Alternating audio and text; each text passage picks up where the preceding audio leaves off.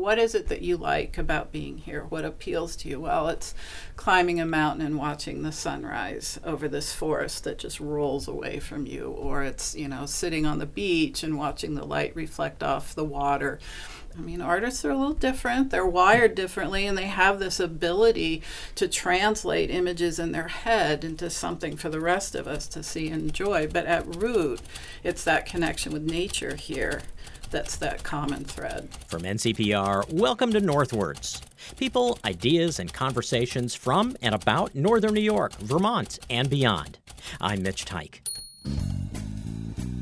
Support for the Northwards podcast comes from St. Lawrence University, where a strong liberal arts tradition with real-world applications equips students to solve 21st century challenges. stlawU.edu.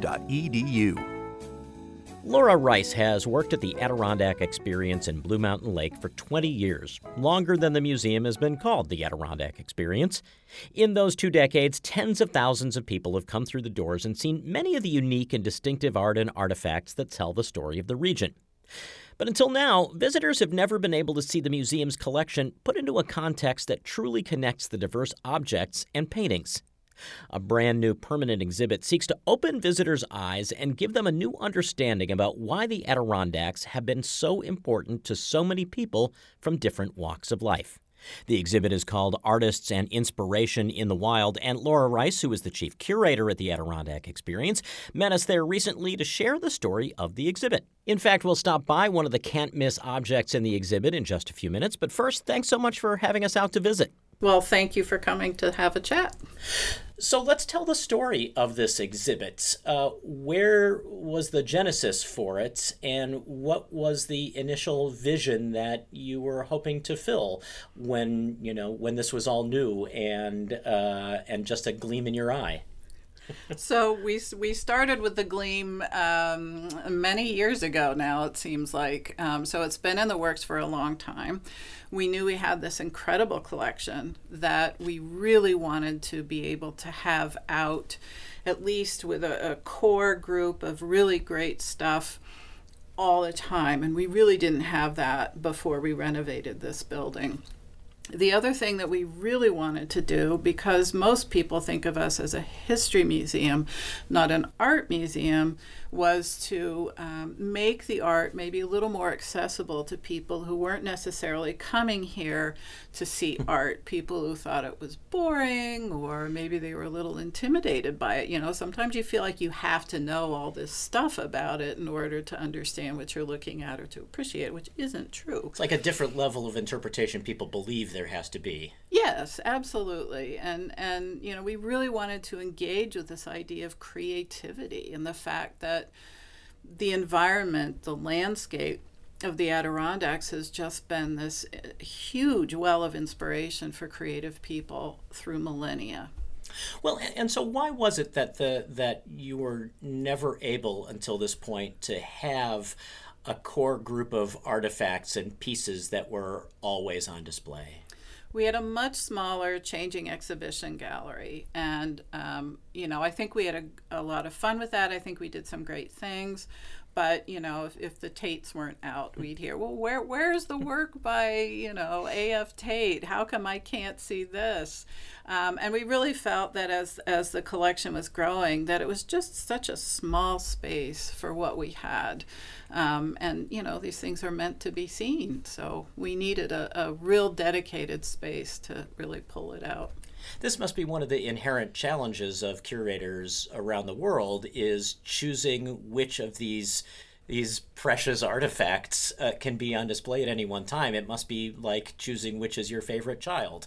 Yeah, that's a good way to put it. And actually, it was a little intimidating for us at the beginning, because you look at this wonderful body of work, but it's like, okay, so what do we do with all of this? How do we make this something that's interesting and cohesive and digestible and engaging? What's the story that we're going to tell?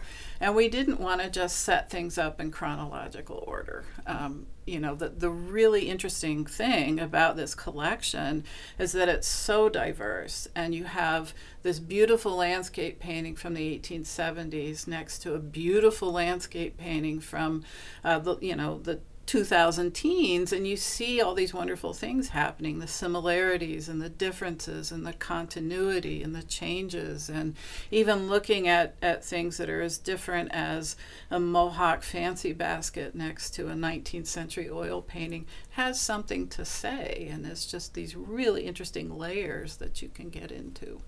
And so when you start to plan for an exhibit like this, what does the planning process look like? Oh, geez. Well, it starts with staff. We kind of noodle around for a little bit about several approaches that we can take. In this case, we called in an advisory group of art history scholars to help us. We've also talked to members of the Mohawk community.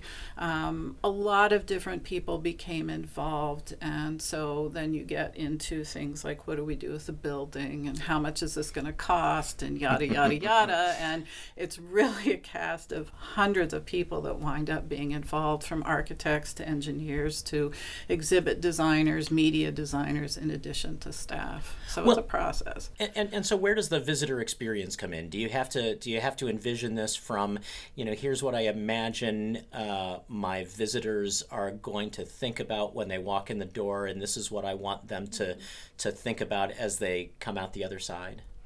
Yeah, we have an interpretation department, and their specialty is really sort of honing in on that visitor experience. And so we do testing. There's testing as we're developing the concept. There's prototype testing, and then there's what we call sort of the final testing that's going on right now, and that's getting feedback from members of the public, sometimes even our own families, people who are totally unfamiliar with the collection and with what we're trying to do, and that's hugely helpful. In some ways, it's finding people. It sounds like it's finding people who can see the trees for the forest. Yeah, exactly. Because as curators, you become so immersed in all of this, you lose sight of what's common knowledge and what isn't, and what makes sense and what doesn't. So even after we had labels written, we gave them to people that didn't know anything about the project to make sure that they made sense. So as you took this from an idea to its fruition and decided against organizing it all in chronological order, talk about the way that it ended up becoming organized, because that's really one of the unique aspects of this exhibit. Yeah, we thought about, so light, water, forest, and mountains are kind of the classical art historian elements of the landscape. But it's also the way that a lot of people talk about being in the Adirondacks. What is it that you like about being here? What appeals to you? Well, it's climbing a mountain and watching the sunrise over this forest that just rolls away from you. Or it's, sitting on the beach and watching the light reflect off the water. So it sort of comes down to that same language, and we wanted people to be able to connect their own experience with what these artists were doing and thinking. I mean, artists are a little different, they're wired differently, and they have this ability to translate images in their head into something for the rest of us to see and enjoy. But at root, it's that connection with nature here that's that common thread. In doing that, I gather people have different expectations for a museum experience today than they did 20 and 30 years ago. What was the challenge in organizing this, not only in those four general areas, but in such a way that people can have that interactive experience that they expect from a museum today? Well, we recognized early on that first of all, art is something that appeals to kids. I mean, every kid likes to color. Every kid's into creativity.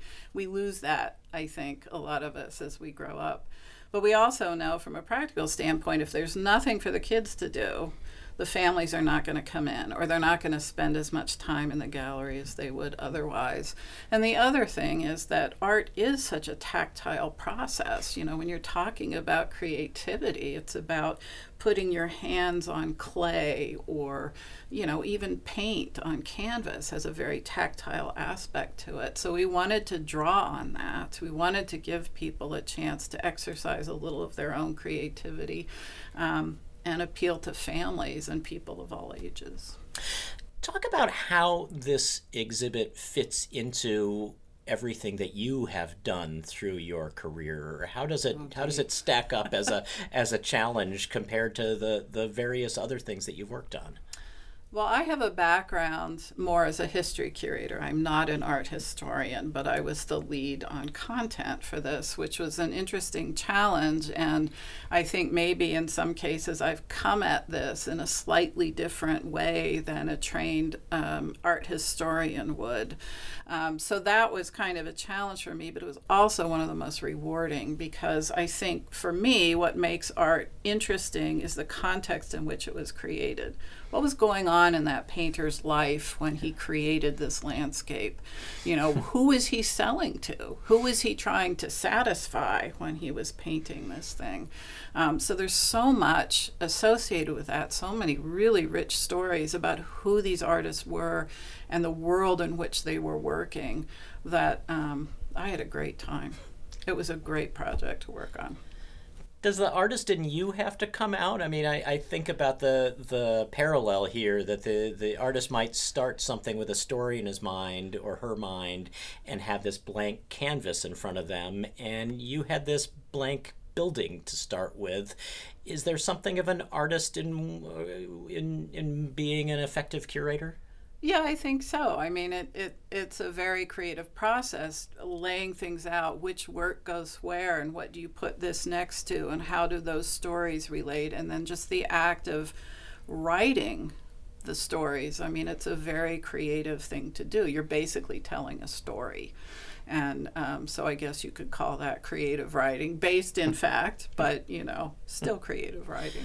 Was there a point in this, and as you say, there were lots of people that had to work together to bring this entire exhibit to fruition, but was there a point in the process where the thing that is a few doors from us right now came into your mind and looked the way it does today, or does that not happen until the last painting is on the wall? In some ways it does, and in some ways it doesn't. We work now with these fancy computer programs where you literally can see what a wall is going to look like, but it's not really until everything is in there that you really can see the work. You look at them in storage and it's fluorescent lighting and it's terrible, and but you get them out and suddenly these things have a life that you didn't necessarily see while you were working on the project. So it was a little of both. How important is this exhibit in the history of the ADKX? I mean, this is a museum that has been around for a long time. How would you put this new experience in context? I think it is important for us. I think it's a slightly new way of looking at this collection. It's been well cared for and well curated over the years. Caroline Welsh, a past curator, did an amazing job in developing this collection. But I think what's really exciting is just being able to present it in a new light and to plan on presenting things in new lights. I mean, the great thing about this exhibit is that we can move things around. We're going to be introducing new material over and over again. So it's a permanent exhibit, but it's not static. And I think that's why it's so important. There's also, if I remember correctly, there's also a workshop that you're letting people take advantage of. Yes, and this was really fun. So we wanted a space where people could sit down and get their creative juices flowing and actually make something to take home. Gives us a space where we can have workshops, we can have artists come and do demonstrations. You can make a mess in there and it won't make any difference. Just not something you can always say at a museum. Yes, exactly. So we worked with Barney Bellinger, who's an Adirondack rustic maker and now a sculptor and photographer. He's just this amazingly creative person, and after visiting his studio several times, we thought this is what we need, because it's so inspiring to be in an artist's studio and see all these inspiring things. And so we worked with him, and he brought some of the stuff from his stockpile of raw materials and helped us decorate. And it's a great space. The name of the exhibit is Artists and Inspirations in the Wild. Inspiration seems to be maybe the overlooked word that people might not think of when they get here. Oh yeah, definitely. And it's something that we all have. It's that spark, whatever it is, and we all express it in very different ways, which is also one of the neat things about having the art like this. All of it's so different, and it speaks to the individuality of the personality behind it. You've been working on this for how many years? Oh, geez. When did we start this? We started out with an exhibition master plan that kind of looked at the whole campus, and that was back in 2013, 2014. So that's when we started to think about it. This project probably got underway, I'd say 2018 or so. Interrupted a bit by the pandemic, but yeah. You know, I've talked to writers about this and filmmakers about this and musicians about this. Like, the amount of work that goes into it. Is there a letdown after it's open and the people are there and it becomes routine? Yeah, it was. I mean, I know I got back to my office after it was all over, and I kind of stared at my desk and went, okay, now what? I mean, I had plenty, but it was just getting out of that sense of rhythm or that mode, and moving on to other things. And sometimes it's a little sad, because it's such a great project. But if nothing else, you can always walk out there and watch people enjoy it. Yes, and that part's been really gratifying. We've been really, really pleased. Well, let's have a look at a couple of artifacts and enjoy it for ourselves. That would be great. So we are now in the Forest Gallery, and we're standing in front of an artifact which you've told me is one of your favorite pieces in this collection. Yes, this is a ceramic piece by an artist named Kathleen Spain. It's called a tree pot, so it could potentially function as a teapot. It does have a spout and a lid, but it looks like a decaying white birch log with the fungus growing on the side and the cracks and the seams and the peeling bark, and it just looks so real. You would never know. I was just about to use those exact words, that this is a dead ringer for wood. Yes. Well, she became really fascinated with the whole life cycle of a tree, and this is what she's kind of recorded in her work. And I noticed, she's an artist from Tucson, Arizona, and I think one of the things that strikes me is, while these are all artworks and artifacts that are connected to the Adirondacks, the people that produce them are from all over, and it's remarkable just to appreciate how many artists out there find the Adirondacks inspiring. Oh, the Adirondacks have always been a mecca for artists, and yes, most of the artists represented here, certainly from the 19th century, were not from here. And these paintings that they created, for instance, did not come here. They did not live in the Adirondacks. They were sold to wealthy industrialists and people living in urban areas. So when they came into the museum or into private collections in the Adirondacks, that was really the first time that they were displayed here. So a lot of this was intended for an audience well beyond the Blue Line. So as we stand here in the Forest Gallery and look around at the exhibit and the people who are here experiencing it for themselves, what makes you the most excited or satisfied about this new exhibit?